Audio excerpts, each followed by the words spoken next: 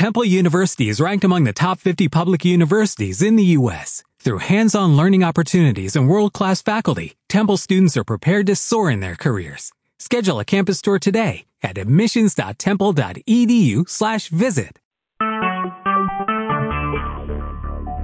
Talk shoes. Recorded live. Hello and welcome. This is Denise Michaels, and I am here with Toby Daniel. And today is Tuesday, November the 29th. Geez, we're less than a month from Christmas. Can you believe it? Crazy. Anyway, hi, Toby. How you doing? I'm doing well, Denise. Great to finally get this project off the ground. Yay. Okay, good. And we're going to be talking about Toby's price system book and moving forward with that. So anyway, thank you for sending in the strategic book plan. I appreciate having it here. When were you able to listen to the audio? I finished it today. I had bits and pieces on Sunday. I got probably 20 minutes in, and then I got distracted because I had a presentation I had to complete for work. But then I completed it today. So I did between 2 days I did it. Within 2 days. Okay. Yeah. Okay. So what would you say you learned from doing this?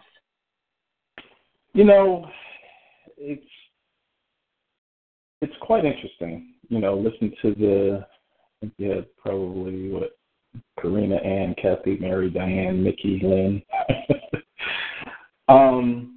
Just the core values of clients is the key to selling. And then when you think about that and you think about the questions, what does your ideal customer expect me to deliver?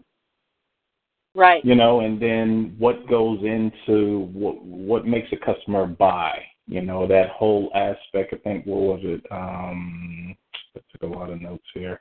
Yeah, people buy based on emotions and back it up with logic. Right. It kind of it hit several tones. Great information, short call, and then the whole WizGat. I thought that was really good. And I'm kind of contemplating and thinking about that as well. In my book, that was my marketing rule number 4, was people buy based on emotion and they back it up with logic. Now, when you go through and you listen to this audio, the idea was to, think about attributes of your ideal book reader, but it really comes from a book where it's about your ideal customer. So, some people end up writing down ideal customer and other people end up writing down ideal book reader. One thing I need to ask you to do, I have to be completely honest, you're the first person who's ever sent it to me in a PowerPoint before. Okay. Okay. So going forward, everything you send me, send it to me in Word. In Word, okay, will do. Word. Okay, I can do that. Yep. And what you want to do in Word is just use their standard margins, don't change anything, you know, and use 12-point font, which is pretty standard. Sometimes they have it defaulted to 11. Just pop it up just a little bit. And then use either Arial or Times New Roman. Gotcha. Yeah, Times New Roman is usually my favorite. Yeah, well, that's the one they use in newspapers.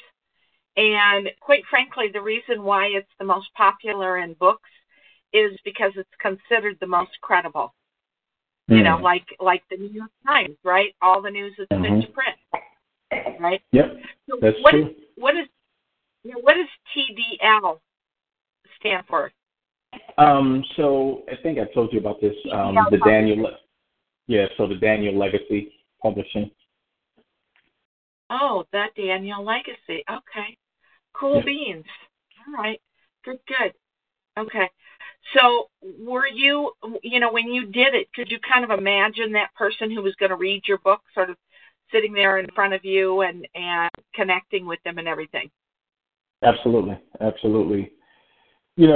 think because I took it from a mindset of what I would expect, and I think, and I've heard this from others, like sometimes when they read books from stars, motivational people that, they've made it successful, multi-millionaires, 10 times over or whatever, they say, okay, but would you have made this book had you only been a thousandaire? You know what I mean? A couple of 100,000, or you made, so I think I took it from, my thought is to take it from that standpoint is look at it from your everyday working person, your everyday working person that's going out there. And I think I can share use cases and personal experiences of my own, that they can say, wow, that does make sense. Yes.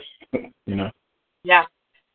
I have to tell you, an interesting thing happened to me. I think I told you in one of our conversations way back last spring that I worked with a couple of, New York Times, like mega best-selling authors. And I don't know if you ever heard of Robert Allen, the original Nothing Down real estate guy. Yep. I know who you're talking about. Yeah. Right. Yeah, I worked for him for 7.5 years, and most of that time I was a marketing trainer, in their, they used to call it Enlightened Wealth program, and I taught marketing. I was like the lead marketing trainer. But at any rate, I remember one time when I had only been working with him for several months, going to his office, which it was like his business partner had like a business office with employees and everything, like in an office building, but in outside of Salt Lake City, Utah. But Robert himself had an office in his home, and did everything by email and phone and, everything online, in San Diego, which was pretty close to where I lived at the time. I lived maybe 20 minutes away. And I remember one time being in his office and noticing that he had this characteristic of only doing one thing at a time, right? Mm-hmm. And I just thought it was really interesting. This is going to all tie together with what you just said about characteristics, qualities, and attributes. I just noticed it was like if he was on the phone, he was 100% focused on that call, and I almost felt like I wasn't in the room, Mm-hmm. Or if his kid in high school happened to walk into the room and say, hey, Dad, can I ask you a question about blah, blah, blah? It was like he was 100% focused on that. Or if he was looking over some paperwork for something, he was 100, it was like each thing he did, he was not multitasking at all, right? Right. And, and here I was this sort of average working person, right? And I'm driving back home, and I thought, well, that's easy for him. He's a multimillionaire, because I always was a person like I prided myself on being able to do like 10 things at once, but always stressed out, and you know how that is, right? Yep. So at any rate, the next day I was thinking about it, and I thought, because he did not start with a silver spoon in his mouth or, anything like that. I mean, he didn't start out destitute either, but, he didn't start out with wealth or, anything. So, anyway, the next day I was thinking about it, and I thought, maybe that's how he got to be where he's at, is by embodying that quality of focus, that particular characteristic, right? Maybe that's how he got to be where he was at. And so I vowed right then and there, okay, I am not going to multitask anymore. I'm going to focus 100% on what I'm doing and then move on to the next thing. And within the next year, my income quadrupled. Wow. So it's like sometimes we think about things from like our station in life and where we're at right now. And we think, well, I have to do it this way because I don't have money and I have to work extra hard and I have to this and that, instead of looking at someone successful who does it. And instead of thinking, well, maybe they're like an excuse, or maybe they're like they have an exception to the rule. That's what I wanted to say. They're an exception to the rule. It's like, well, maybe that's how they got there in the first place. Right. Or one of the things that helped them get there, So anyway, I just think it's kind of interesting because I was I was kind of reviewing and going through some of the things that you sent me back last spring, and, you know, kind of coming from humble beginnings and everything. And a lot of times that puts people in a mindset of, well, I can't have this because I grew up with a single mom, or I grew up, you know, with this or without that or something like that. And, you know, like it might appear that way on the surface, but it's not necessarily that way. Does that make sense? Yep, complete sense. Yes. Okay. So let's see if we can add some things to your strategic attraction plan right now, which is why I asked you to do it in Word. I can send it to you in Word if you want. I mean, if you can add it to the PowerPoint, that's fine for now. You know. So. Yeah. Okay. All right. Whatever works for you. So one of the things I would say is probably a characteristic, quality, and attribute is they would need to be open-minded. Yep, I agree. Right? So why don't we add that in, open-minded? Okay. Would it be realistic to say that person comes from humble beginnings? Yes, absolutely. Okay. Now, like, humble beginnings can be described in many, many different ways. It's like at the bottom of the spectrum would be, you know, I mean, we were homeless for a couple of years and lived in our car or something like that, all the way up to I was middle class and I had student loans when I got out of college. Or, you know what I mean? It's like a lot, but if they see themselves as coming from humble beginnings, right? Yep, that is a good one. All right, so add that. So honest, put next to that, to honest, the word integrity. Integrity, yeah, okay. Yeah. And then when you said responsive, what did you mean there when you said responsive?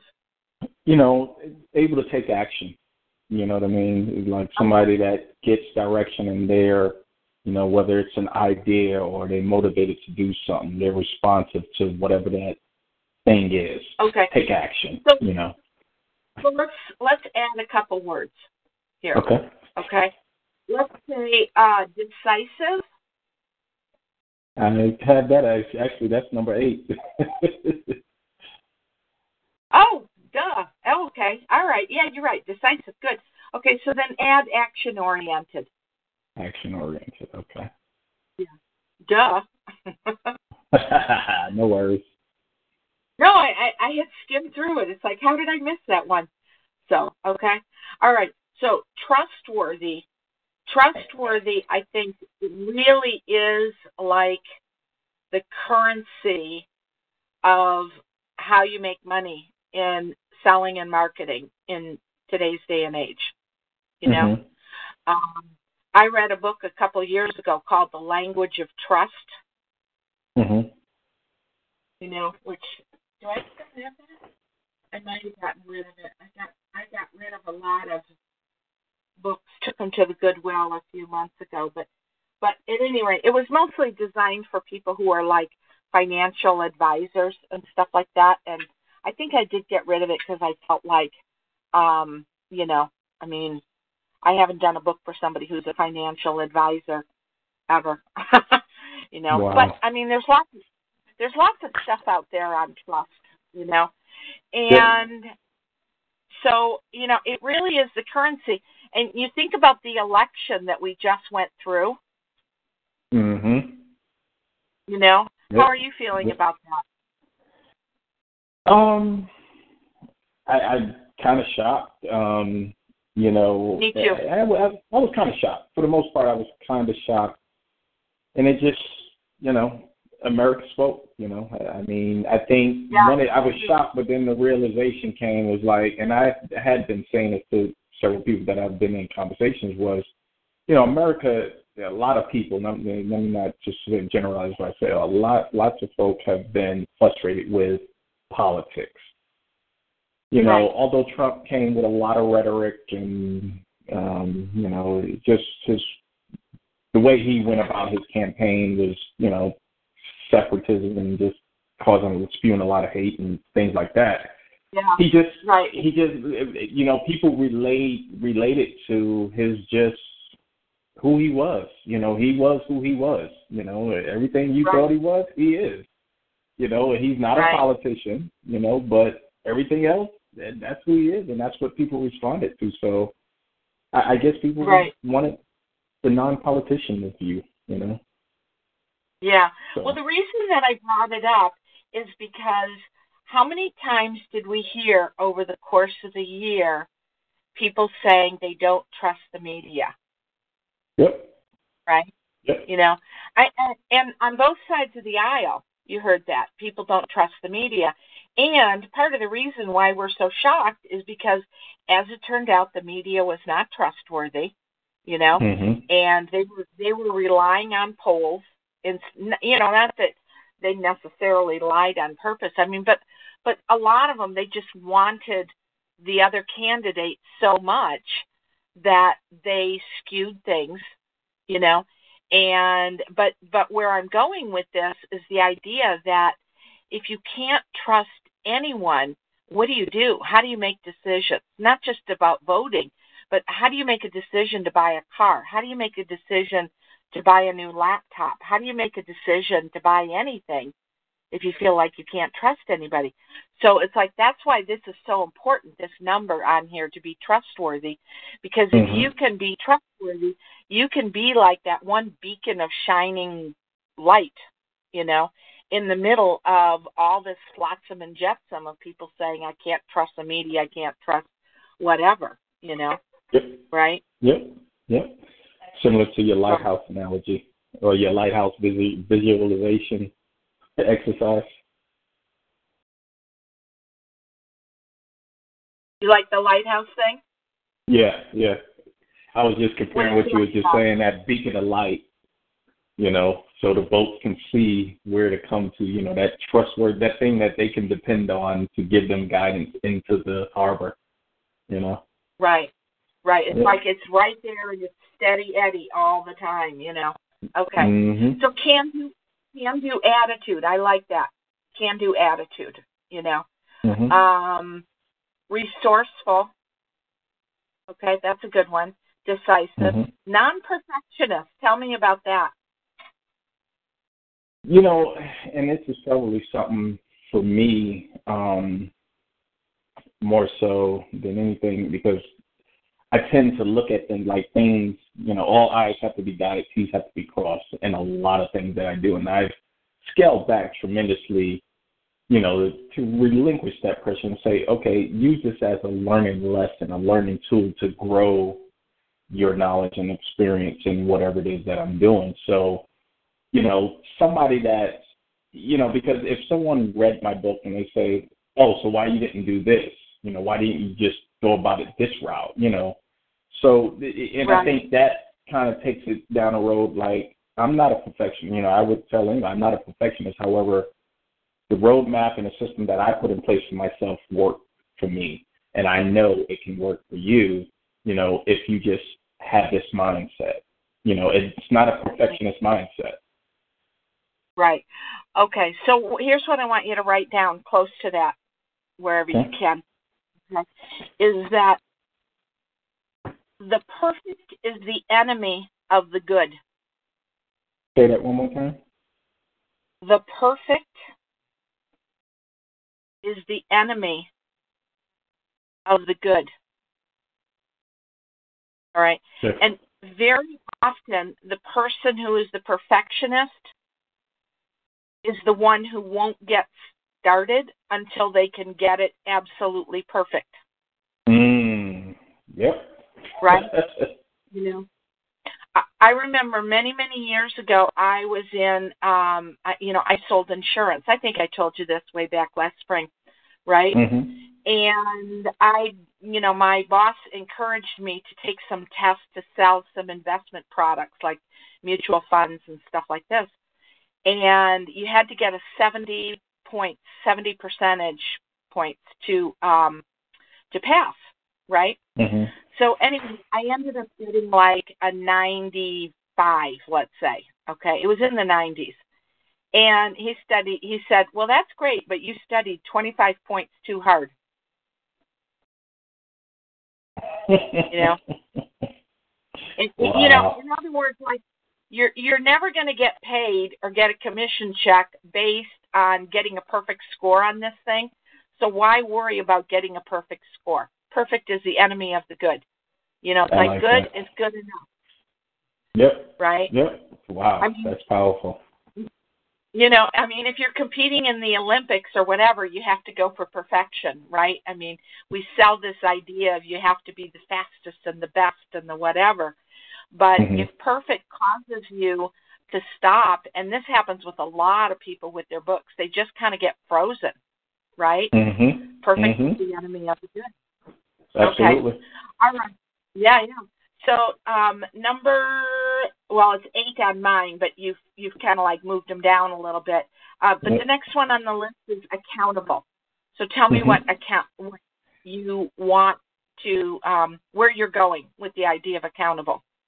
You know, so my thought with accountable, just being accountable for their actions, you know, so anything that you start, you know, taking accountability. If you make a mistake, take accountability for it. You can't blame no one else for the steps that you've taken, whatever route you've chosen, whatever advice you've taken. If you've taken those steps, take accountability. If you got bad advice or if you made a wrong turn, you know, take it as an experience. But you must be accountable for your actions.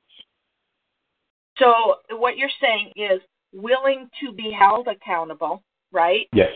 Okay. So maybe add that in, willing to be held accountable. Yep, got it. And then, you know, I would kind of wedge one in after that and say, you know, willing to admit to mistakes. Willing to admit to mistakes. Yep. And we might find a way to fit this in the book somewhere, but at any rate, I remember I had a minister, you know, when I was back in Detroit, I used to go to, it was kind of like a positive thinking Christian, non-denominational Christian church. I don't know if you ever heard of Unity before, but I remember the minister saying a couple times that a mistake does not make you a bad person. He said it's an ancient term from archery, and it means to miss the mark. Wow. Right? It means to miss the mark. Miss the mark. You just miss the mark. So when you make a mistake, you miss the mark, you know. So anyway, write down, miss the mark. Miss the mark. I like that one. Got it. Okay. All right. So the next one you have on your list is generous. In what way do you see generous? You know, and I think as I've took it upon myself to come up with this system, and I want to share it with the world, and hopefully it can benefit 1, 10, 500, whatever it is. I would want someone to be generous in that nature as well. You know, whether they create a system for themselves and they are able to share it. So generous in that aspect with the deed, you know, to pay it forward, pay this knowledge forward to the next person. Okay. Yeah, write down pay it forward then. Okay. You know, I mean, I was thinking in a business context, I was thinking like generous as a networker. Because you know how you always have those people you meet in business and they go, hey, wait a minute, I might have a lead for you. You know? Yep. And they're willing to pick up the phone and call that person and kind of grease the skids. And then you call them and they go, oh, yeah, so-and-so told me to expect your call. What do you got? You know, I kind of thought of it in that way. But if what you mean is pay it forward, then make sure you put that down, pay it forward. Yep, that's what I got. Okay, that's a good one. I like that. Okay. All right. So good intentions, to me, when I see good intentions, it means that their intentions are to do the right thing. And it doesn't mean they always do it perfectly every single time, but it means their intentions, they have a good heart. They're coming from a good place. Yep. That's where I was at with that one. Mm-hmm. Right. Well, and we got the non-perfection, you know, above. So anyway. And then smart.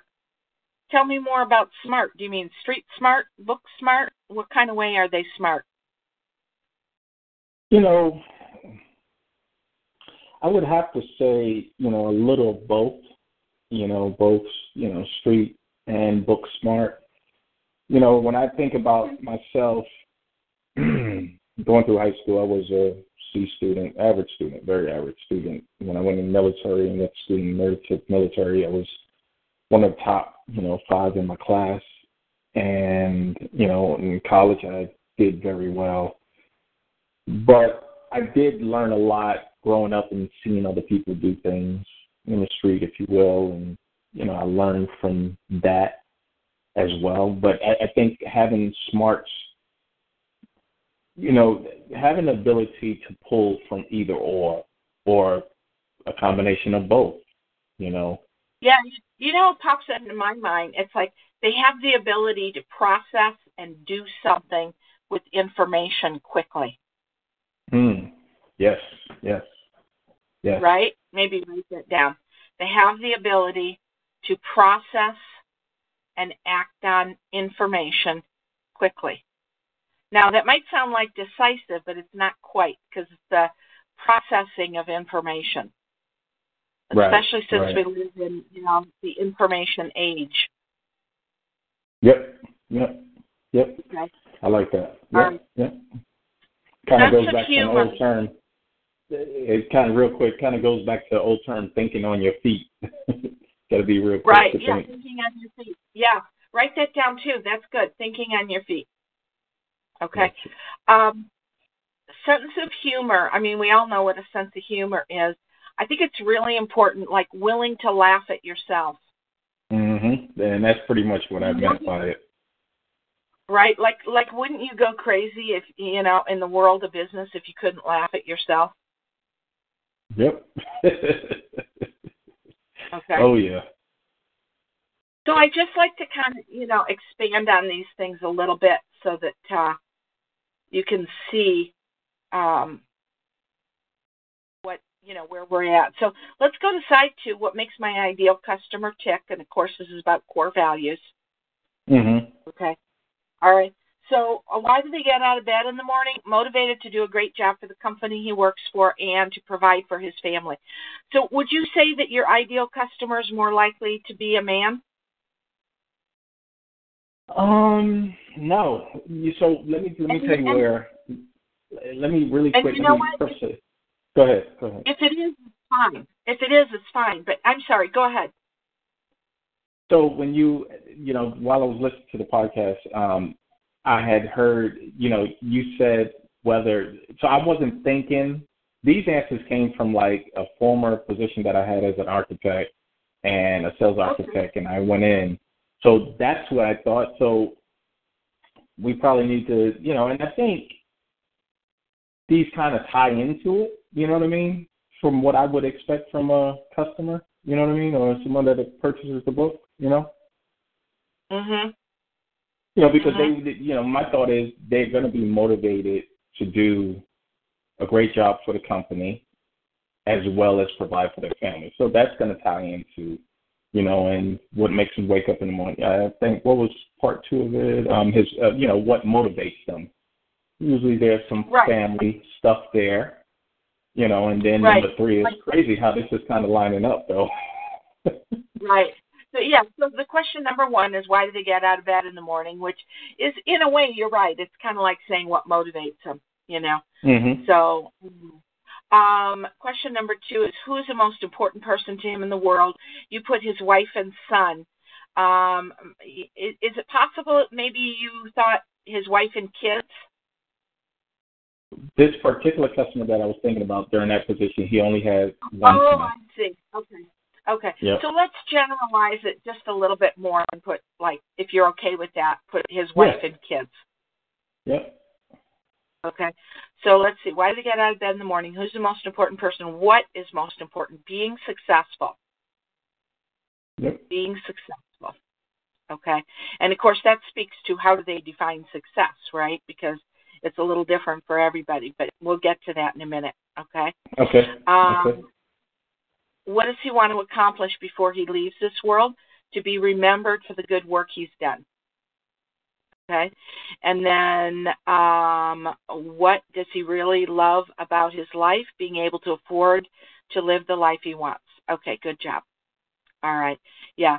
So, when you say what makes your ideal customer tick, it really speaks to core values, which I think I mentioned on the audio, right? Mm-hmm. And core values really get down to how we measure success. Mm. Mm-hmm. Yep. I agree. Right?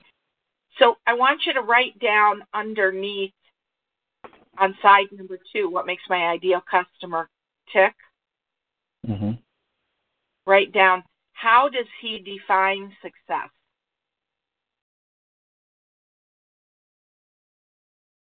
Got it. Right? Because there are some people where it's like, well, the job is just what I have to do 40 hours a week, but like their family is the most important thing on the planet. There's a lot of people that have a tough time with balance, right? Right. And, then there's a lot of other people who say, well, success is all about, making the biggest bucks, right? And then finding the balance in between. Or success is being able to travel the 7 corners of the globe, right? It's all about how they define it. So it's like, how do they define success? And, it might be a little bit different, slightly different for each reader, but it's like, what's really, really important. Okay. So what does my ideal customer expect me to deliver? Let me go down and see what you put here. Okay. Educational information, personal experience, use cases. Mm-hmm. Oh, like case studies, like stories. Case studies. Yeah. Yeah. Okay. All right. Personal consulting. Tell me about that. So one of the things as I go down this road of, I'm putting out a self-help book. So one of my goals is to become a life coach, motivational speaker, and things of that nature. So I kind of want to make that part of my product offering or service offering to my customers. Okay. All right. So that's one of the services that you're going to offer, but it's not going to be part of your book. Although we want to make sure, as long as you're letting me know that, we want to make sure that we kind of slip it in there a few times. Yes, I was talking with one of my clients, and he said blah, blah, blah, blah, blah, right? Okay. Mm-hmm. But on this, what do they expect me to deliver? It's just like, what do they expect you to deliver in the book? Mm-hmm. Right? Okay. I got you. I was thinking some of the forward-thinking things that I wanted to have, as well. But I got you. Yeah, that's fine. It's good information for me to have. But maybe expand on it. Just what do they expect you to deliver in the book? Gotcha. Right? Okay. So just kind of expand on that. And then the stuff on personal consulting, availability, consistency, realistic honesty, more products, online app. Those are really great. Why don't we put those in a file and we'll call it future product offerings, or I don't know, something like that. No, that sounds good. That's exactly what I'm doing. Okay. All right. So where can I improve? Am I doing this 100% of the time? Currently, you're not doing it now. However, in my work and personal life, I am. Perfect. That's great. Good. So this was worthwhile for you? Yes, absolutely. Okay. So very good. When you go through and you redo question number 3, what does my ideal customer expect me to deliver? It's like you're going to give them educational information. You're going to give them personal case history, right? You're going to give them, for example, strategies and ideas to help readers, and then fill in the blank. Gotcha. Strategy and ideas. Okay. So what I want you to do in answering this question is think about the ultimate benefit. In other words, if somebody read your book and they totally dug it, and they do everything you tell them to do, what would they have in like 60 days or 90 days? Gotcha. What would you say they would have, just off the cuff? Confidence to take the next step. Confidence. I think, okay. Yeah, right. So that's one of the things you're going to help that reader do is increase their confidence level. Right? Yep. Okay. What else are you going to give them to help them be more successful? Increase their confidence. That's a big one. What else? I would say clear direction. They are able to formulate themselves a plan, because they would have the ability to map out, outside of looking at SMART goals, they're going to kind of internalize with the systematic mindset. They're going to be able to create their own map, if you will, to their success. Okay. So create their own goals or their own blueprint for success. Okay, so that's a good one. Just the word goal setting to make it quick. All right. Yep. What else are they going to be able to create? Let's see. Let me think about this for a minute. Let me ask you a question, Toby. When you grew up, did you grow up in an environment where people were supportive and positive about you being successful, or not so much? Not so much. Okay, that's what I thought you were going to say. So would you say that your book is going to give your reader some kind of skills or something to ignore the nattering nabobs of negativity? I like that. Yep. I like that. Right? I think that was Nixon. President Nixon said the nattering nabobs of negativity, Like, how do you, I remember I learned something from Les Brown many years ago. Are you familiar with Les Brown, the speaker? Oh, absolutely. Okay. So I heard Les Brown, when he was, just getting started. This was back in Michigan. He's originally from Ohio, but, this positive thinking church I used to go to, they used to have a different motivational speaker every Wednesday night. And one of them I saw a couple of times. And it was a big church. It held 1,200 people, and they would fill it every Wednesday night, with a motivational speaker. But anyway, I remember hearing Les Brown a couple times. And, when people would try to drag him down and say, oh, you can't do this, you can't do that, he would hold his hand up the way Les Brown does. And I've met him a few times, and I've met his daughter, who he's grooming to take over the business and everything as he's, kind of retiring. But anyway, he would hold his hand up and he would say, I'm sorry, I don't grow from that. When somebody says something negative, I'm sorry, I don't grow from that. Mm-hmm. So if you think that your ideal reader comes from humble beginnings, right, and they are going to need, some help with how do you deal with the people who are the nattering nabobs of negativity, giving them some coping skills. Would you say that you still cope with that today, or are people kind of resigned to the fact that you turned out to be a pretty successful guy? No, I think the crazy part, the interesting thing is actually when they see it and they're not a part of it, they realize, wow, he's successful, and they're not a part of your growth. The negativity still exists. But you know what? It's a different kind of negativity. Like what happens later is now, instead of trying to protect you and say things like, oh, don't even try it, it'll never work, now it comes out as, jealousy and the green monster of envy and things like that, right? Mm-hmm. Right. Yep. So if you jot down on number 3, what does my ideal customer expect me to deliver, is, strategies for dealing with negative people. Right? Yeah. Especially when it's your family. I mean, you're going to see them all the time, right? Oh, yeah. Oh, yeah. So,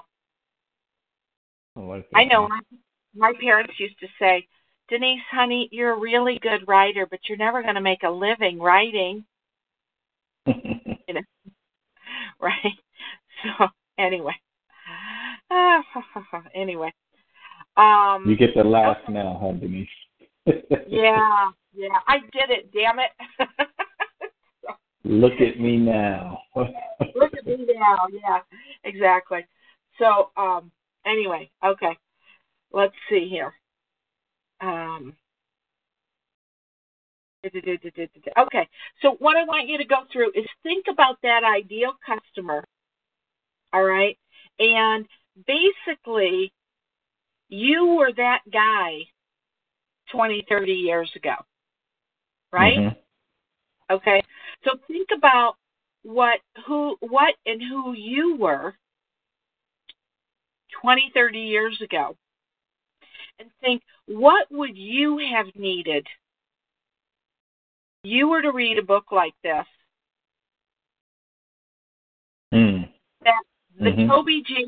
Daniel of today feels like, you know what? I think I could help someone like that with this problem, or with this issue, or with this question. So, I mean, if it's something that, like, you don't want to deliver, don't do it, right? Like, I haven't seen anything in your book so far about, like, dressing for success, for example. That's just not where you're going, right? It doesn't mean it's not valuable. It doesn't mean you don't respect it. It's just that's not your passion. That's not where you're going, But think about those areas where you feel like, you know what, you could really add some value to that reader's life. It's interesting that you bring that up, Denise. It's crazy because when I went from your normal engineering, corporate engineering role to a sales architecture role, and my dress did change. And I noticed even when I wore a pair of jeans, some casual shoes, and a blazer, everybody looked, wow, you're so dressed up, and they did, it does do something to the psyche of another person when they see you see you dressed a certain way, and, you take care of yourself, haircut, manicure, manicure, and I've always been that way, but I didn't think to put it in the book. It's interesting that you bring that up. I didn't think to put it in the book, but you do get it. I mean, maybe you want to add a chapter on it, but, if you don't, that's okay too. It's all right. So, anyway, okay. And then where can I improve? That's fine, right? So, that's fine. In fact, I'm thinking about recording that over and changing where can I improve with what do I need to do next, Okay. What do I need to do next? So, anyway, one of these days I'll get to that. Okay. So now you have a profile of who you're writing to, right? Yep. And who I'm going to be helping you write to. And by doing that, instead of like trying to imagine like who's that person sitting across the desk from you or sitting across the table at Starbucks from you, after doing this exercise, you have a much more clear picture of who that is. Right? Yep. And what I do when I'm working on my clients' books or when I'm, recommending that for them is like always kind of like skim through this real quickly before you get started writing and just get that idea locked in your brain of who you're writing for. Right. Does that make sense? It makes complete sense, especially seeing it on paper. It makes complete sense. It's like you have these little rituals that you do, before, at least me and a lot of writers that I know, we have these little rituals we do, like go over this kind of thing if we're writing, this kind of book. I make my tea just right and, make sure that like the papers on my desk are cleaned, and I've got like a little tiny piece of cellophane here. I don't know what that's from. Throw that away. Get rid of the calculator on my desk. I'm not adding up numbers now. And just make sure that everything is set the way I want it to be set, and then I rock and roll, Right. But getting these ideas in your head of who you're writing to, like too many people write to like, it's almost like they can't envision a human being. It's like the great unwashed masses, Mm-hmm. Would you say that you're writing to somebody that's younger than you? I would say Not yes. necessarily. I would say yes. However, I know there's people that's in their late 30s, early 40s that deal with that lack of confidence piece, and trying to make that next step inside of a corporation. And then because of their lack of confidence, which was a huge obstacle for me, it's kind of holding them back. So it can be a combination of both. So the confidence thing is going to be a really big part of this book, isn't it? Yes, absolutely. Oh, man. Oh, my goodness, yes. Because I lacked it tremendously. And it was, a large part of it came from, things that was embedded in my mind from my mom, my sister, you're stupid, and, things like that I held on to for such a long time. But I worked myself out of it, however, So what would you say was the top, we can change this later or whatever, but just off the top of your head, Toby, what would you say were the top 3 things that led to your lack of confidence when you got out in the business world?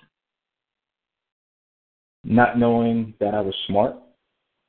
Okay. I didn't think I had the ability to be smart. Right.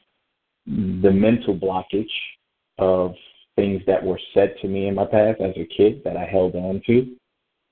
So like negative stuff you got as a kid. Yes. Okay. We'll just call it stuff and put it in a big box for the moment, Yep. And what would be the third one? Not seeing true success, from somebody that came from my, from my world, not seeing it, So like kind of like a lack of a role model. Exactly. Okay. Yep. And then what would you say, just off the top of your head, were 3 things that, we can change them, it's no big deal.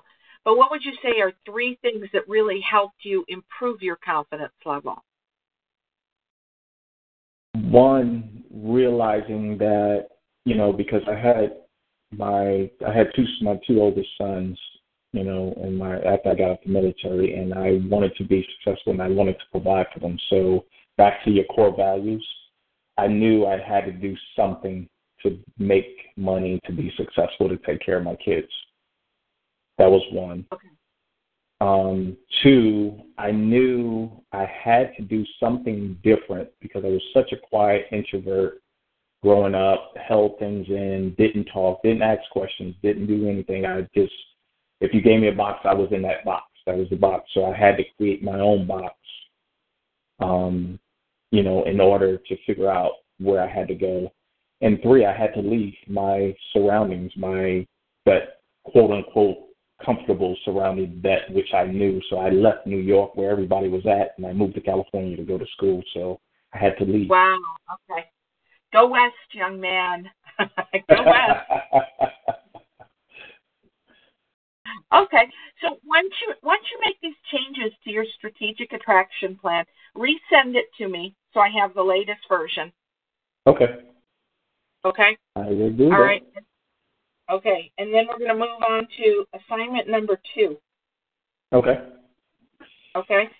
And that is a competitive analysis. Mm-hmm. Okay? So here's what a competitive, have you ever read, I'm sure you have many times, this is a dumb question, but have you ever read a business plan? Yes, absolutely. Okay. So very often they have a competitive analysis where they sort of compare and contrast with different businesses that are in the same industry that are competitors. Mm-hmm. Okay. So in your competitive analysis, you're going to compare and contrast with different books that are similar to yours. Okay. Would you say, Toby, that your book will be targeted towards minorities at all? I hate to pinhole it. I mean, it could be because that's my background. However, I just say it again. Your niche will make you rich. Yeah, I mean, so to your point, yeah. Toby, you don't have to say this is a book specifically for African Americans, and if you are not African American, put it down. You don't have to be that obvious about it. Right. But if you say, I grew up and I read that on page 1, right? I grew up with a single mom. I only met my dad twice. It's like the people who went through that experience, whether they're black or white or Hispanic or whatever, they're the ones that are going to gravitate towards it. Right. Okay. Right? Gotcha. So we're not, Yep. We don't want to pigeonhole ourselves, but it's going to be people who kind of share a similar background to yours. Yep. Absolutely. Absolutely. Does that make sense? Okay. All right. So going back to your competitive analysis, okay, what we're going to do is we're going to compare and contrast with books that are similar to yours. So here's how you do this. And you're going to do half of it like going to a Barnes & Noble store. Do you have any in your neck of the woods? I do actually. Okay. Or it could be Books A Million or, we don't have those in our part of the world, but at any rate, just kind of a large bookseller. Okay. Now, are people going to find your book in the business section or the motivational section? Or there is also a business/motivation section. I would definitely say it can be in the motivation. Okay. All right. So what I want you to do is go to the motivation section, and you might want to go to the business motivation section also. Okay. Okay. Grab some books that you're kind of drawn to. Okay. Take them to the cafe. Mm-hmm. Get yourself a cup of coffee if you like coffee. Yep. Okay. And I want you to look at them, and I want you to narrow down to about 6 books that you think are, they're not going to be exactly. That's why I use the word similar, right? Mm-hmm. Okay. They're similar to yours. Okay. All right. And, I really do think you're talking like a little bit more to a male than a female. Mm-hmm. And I think that's fine. It doesn't mean, if you're a woman, put this down. You know what I mean?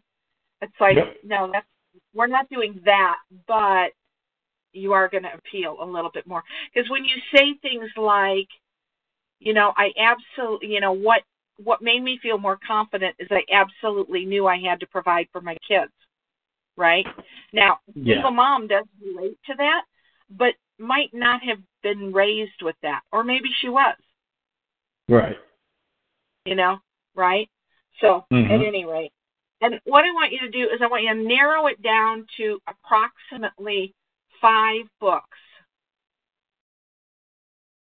Mm-hmm. And get rid of the rest. Okay. Okay. And then I want you to write these things down, and some people will just take pictures on their smartphone and type it in later when they get home. But, or some people will write on a pad of paper, and other people will type it in Evernote or, whatever they want, okay? But here's what you want. You want the title of the book, the author of the book,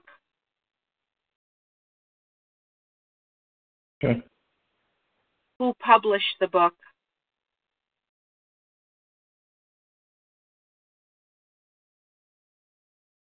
Okay.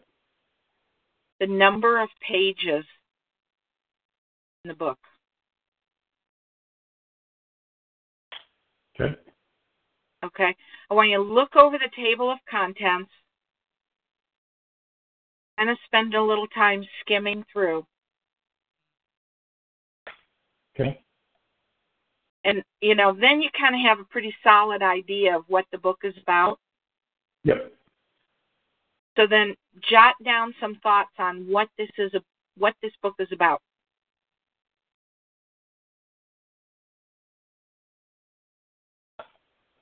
Okay. Okay. And you're going to do this at the bookstore. And then you do the same thing at home on Amazon.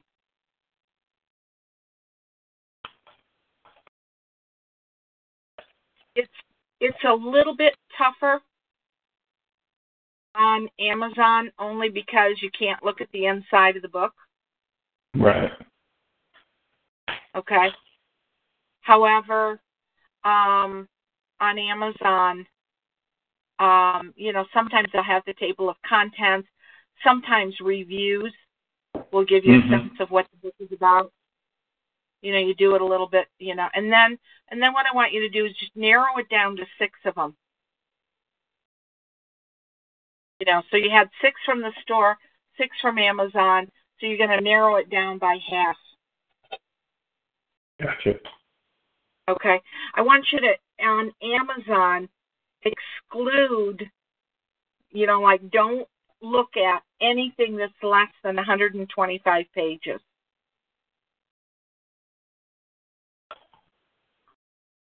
It's, how you can find these dopey little ebooks that are like 40 pages long or something. I mean, somebody wrote them in a 3-day weekend or something.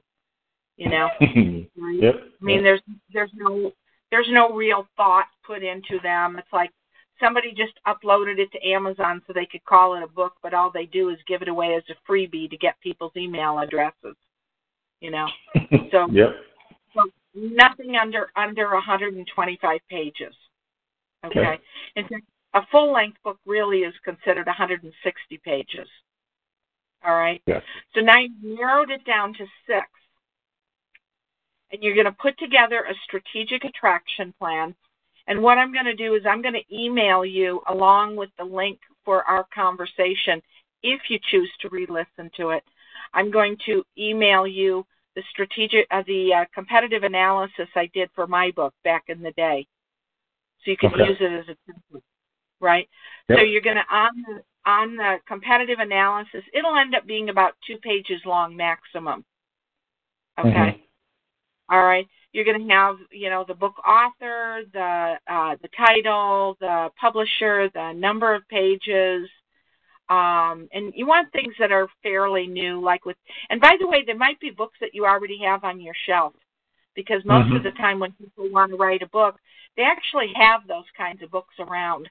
And then, you kind of jotted down your notes on what this book is about. And I want you to write 1 paragraph for each book. So a paragraph's maybe 6 sentences, 8 sentences, something in that ballpark. Okay? And half of it is about what this book is about. And the other half is the compare and contrast how your book is going to be different or better. Okay. Okay? In other words, like maybe you come across a book by, let's say Tony Robbins. Okay? And you decide to, it's just a name that came up, right? I'm not a big Tony fan, but let's say you decide to do a compare and contrast with Tony Robbins' most recent book, and you say, Tony Robbins' book is good because blah, blah, blah, blah, blah. However, he's on a high pedestal. He doesn't understand what it's like to come from a family with a single mom and with this and with people discouraging you. And, that might be your compare and contrast. Right. Gotcha. Yep. Okay. Right. And I will send you, like I say, the example of the one that I did for my book back in the day. Okay. All right. So does this sound pretty clear? Oh my goodness, yes, it is. This was great. Okay. So tell me what's great about it. Because it's still like the book is really coming to life because now I'm thinking about my customer, and so it's coming to life now. It's like, the first trimester of the baby being born. Yeah, first trimester. So what would you say you learned today, Toby? Definitely, because even when writing the book and just going over what I want my customer to expect from me, that kind of helps me kind of provide them those things by listing them out, by just during this conversation, listing them out and then understanding, like, this is what I want them to get out of this. And it really kind of pulls out those things for me because, I want people to kind of relate to if I'm saying I'm going to give you personal experiences and case studies about things that happened to me and how I handled it, so I'm relating a lot of this to me, and that's the target, that's the ideal customer, Right. Okay. Good. Yeah, and it's like when you sort of structure and organize your book this way, I mean the writing part, it just comes a lot easier, and then you got somebody to go through it and make it sing and make it emotionally compelling and all those good things. So No, this is great. This is great, Denise. I'm really excited now, even more so than before. Good. I'm glad. All right. So let's schedule your next meeting for, say, 2 weeks. Yes, that sounds good. Let's see. Okay. Now, does your daughter always have games on Tuesdays? No. That was a weird game, a weird day schedule for them. Okay. Going through the end of the year, we should be fairly good on Tuesdays if we keep it at the same time. Okay. All right. So you're not like kind of fried out by this late in the evening? No, absolutely not. Okay. All right. Good. I mean, for me, it's like the only thing that I would do that late in the evening is social media stuff, email, like something that requires like real thinking. I'm not going to do at 8:30 at night. All right. So we're going to put in here meeting number 2, Toby, Toby, Daniel. I can spell Danie. Oh, and did you have any problems dialing in on the talk shoe thing at all? Nope, everything worked perfectly. Okay, good. All right, good. Now, part of what you get when as you're working with me is, if you want to ask a question by like email or LinkedIn or something like that, you're welcome to do so. What do you like as far as a way to communicate? Do you like email? Do you like LinkedIn? Do you like Facebook? What's easier? Email is fine. Okay. Email is perfectly fine. Okay, good. Good. And I always try to answer those within 24 hours or less. It's like if I'm going to be out of town or something and I'm going to be offline for a little while, I always let my clients know that so they know if they send me something in this one instance, it might be 2 days rather than 1 day. And very often it's just a few hours, to get back to you on something. So anyway, okay. Good. I'm glad you're excited. I am tremendously excited. This definitely brings it to life. It's coming to life. I'm seeing it clearer and clearer now. So I'm happy. Yeah. That's getting your foundation in place really makes it clearer, So good.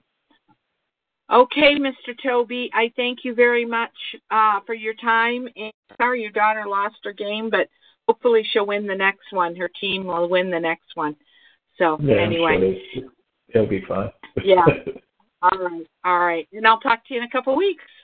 All righty. Sounds good. Thanks a lot, Denise. Okay. Take care. Bye-bye. Bye-bye.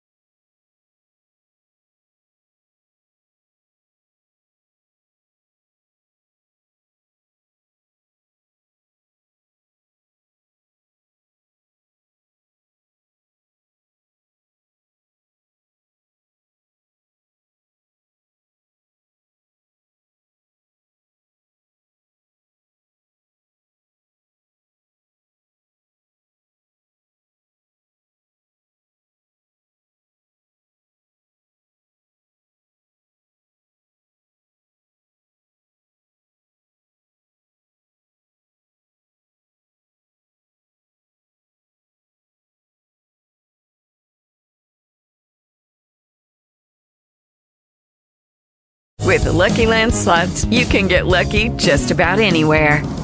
This is your captain speaking. We've got clear runway and the weather's fine, but we're just going to circle up here a while and get lucky. No, nothing like that. It's just these cash prizes add up quick. So I suggest you sit back, keep your tray table upright, and start getting lucky. Play for free at LuckyLandSlots.com. Are you feeling lucky? No purchase necessary. Void where prohibited by law. 18+ terms and conditions apply. See website for details.